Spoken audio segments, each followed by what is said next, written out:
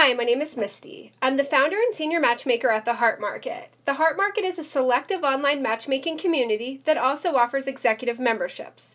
Our podcast, Just Ask Misty, answers dating questions submitted by our members as well as the general public. So text us, tweet us, email us, Facebook us, anything goes. Just get us those questions.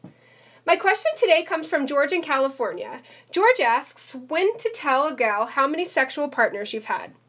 I love this topic. So it was only a few years ago when a client walked into my office and had the same question. He'd met this girl and really, fallen hard for her and was really nervous to tell her about how many women he'd slept with. And I remember looking at him thinking, what's the big deal? One or two people? But he literally hands me this book filled front and back with first and last names. And I'd never heard of anyone doing this, nor did I ever imagine anyone would ever have this many sexual partners. I will admit I was very naive at the time. But at that very moment, I realized it's no one's business how many people you've ever slept with.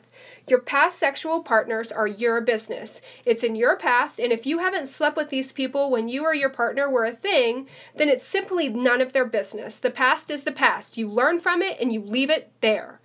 Should you decide that the discussion is needed, be ready for an uncomfortable situation, but own that situation. This has nothing to do with them. You've done nothing wrong.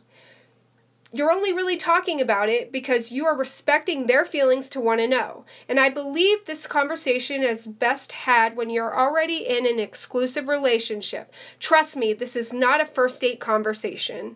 Good luck.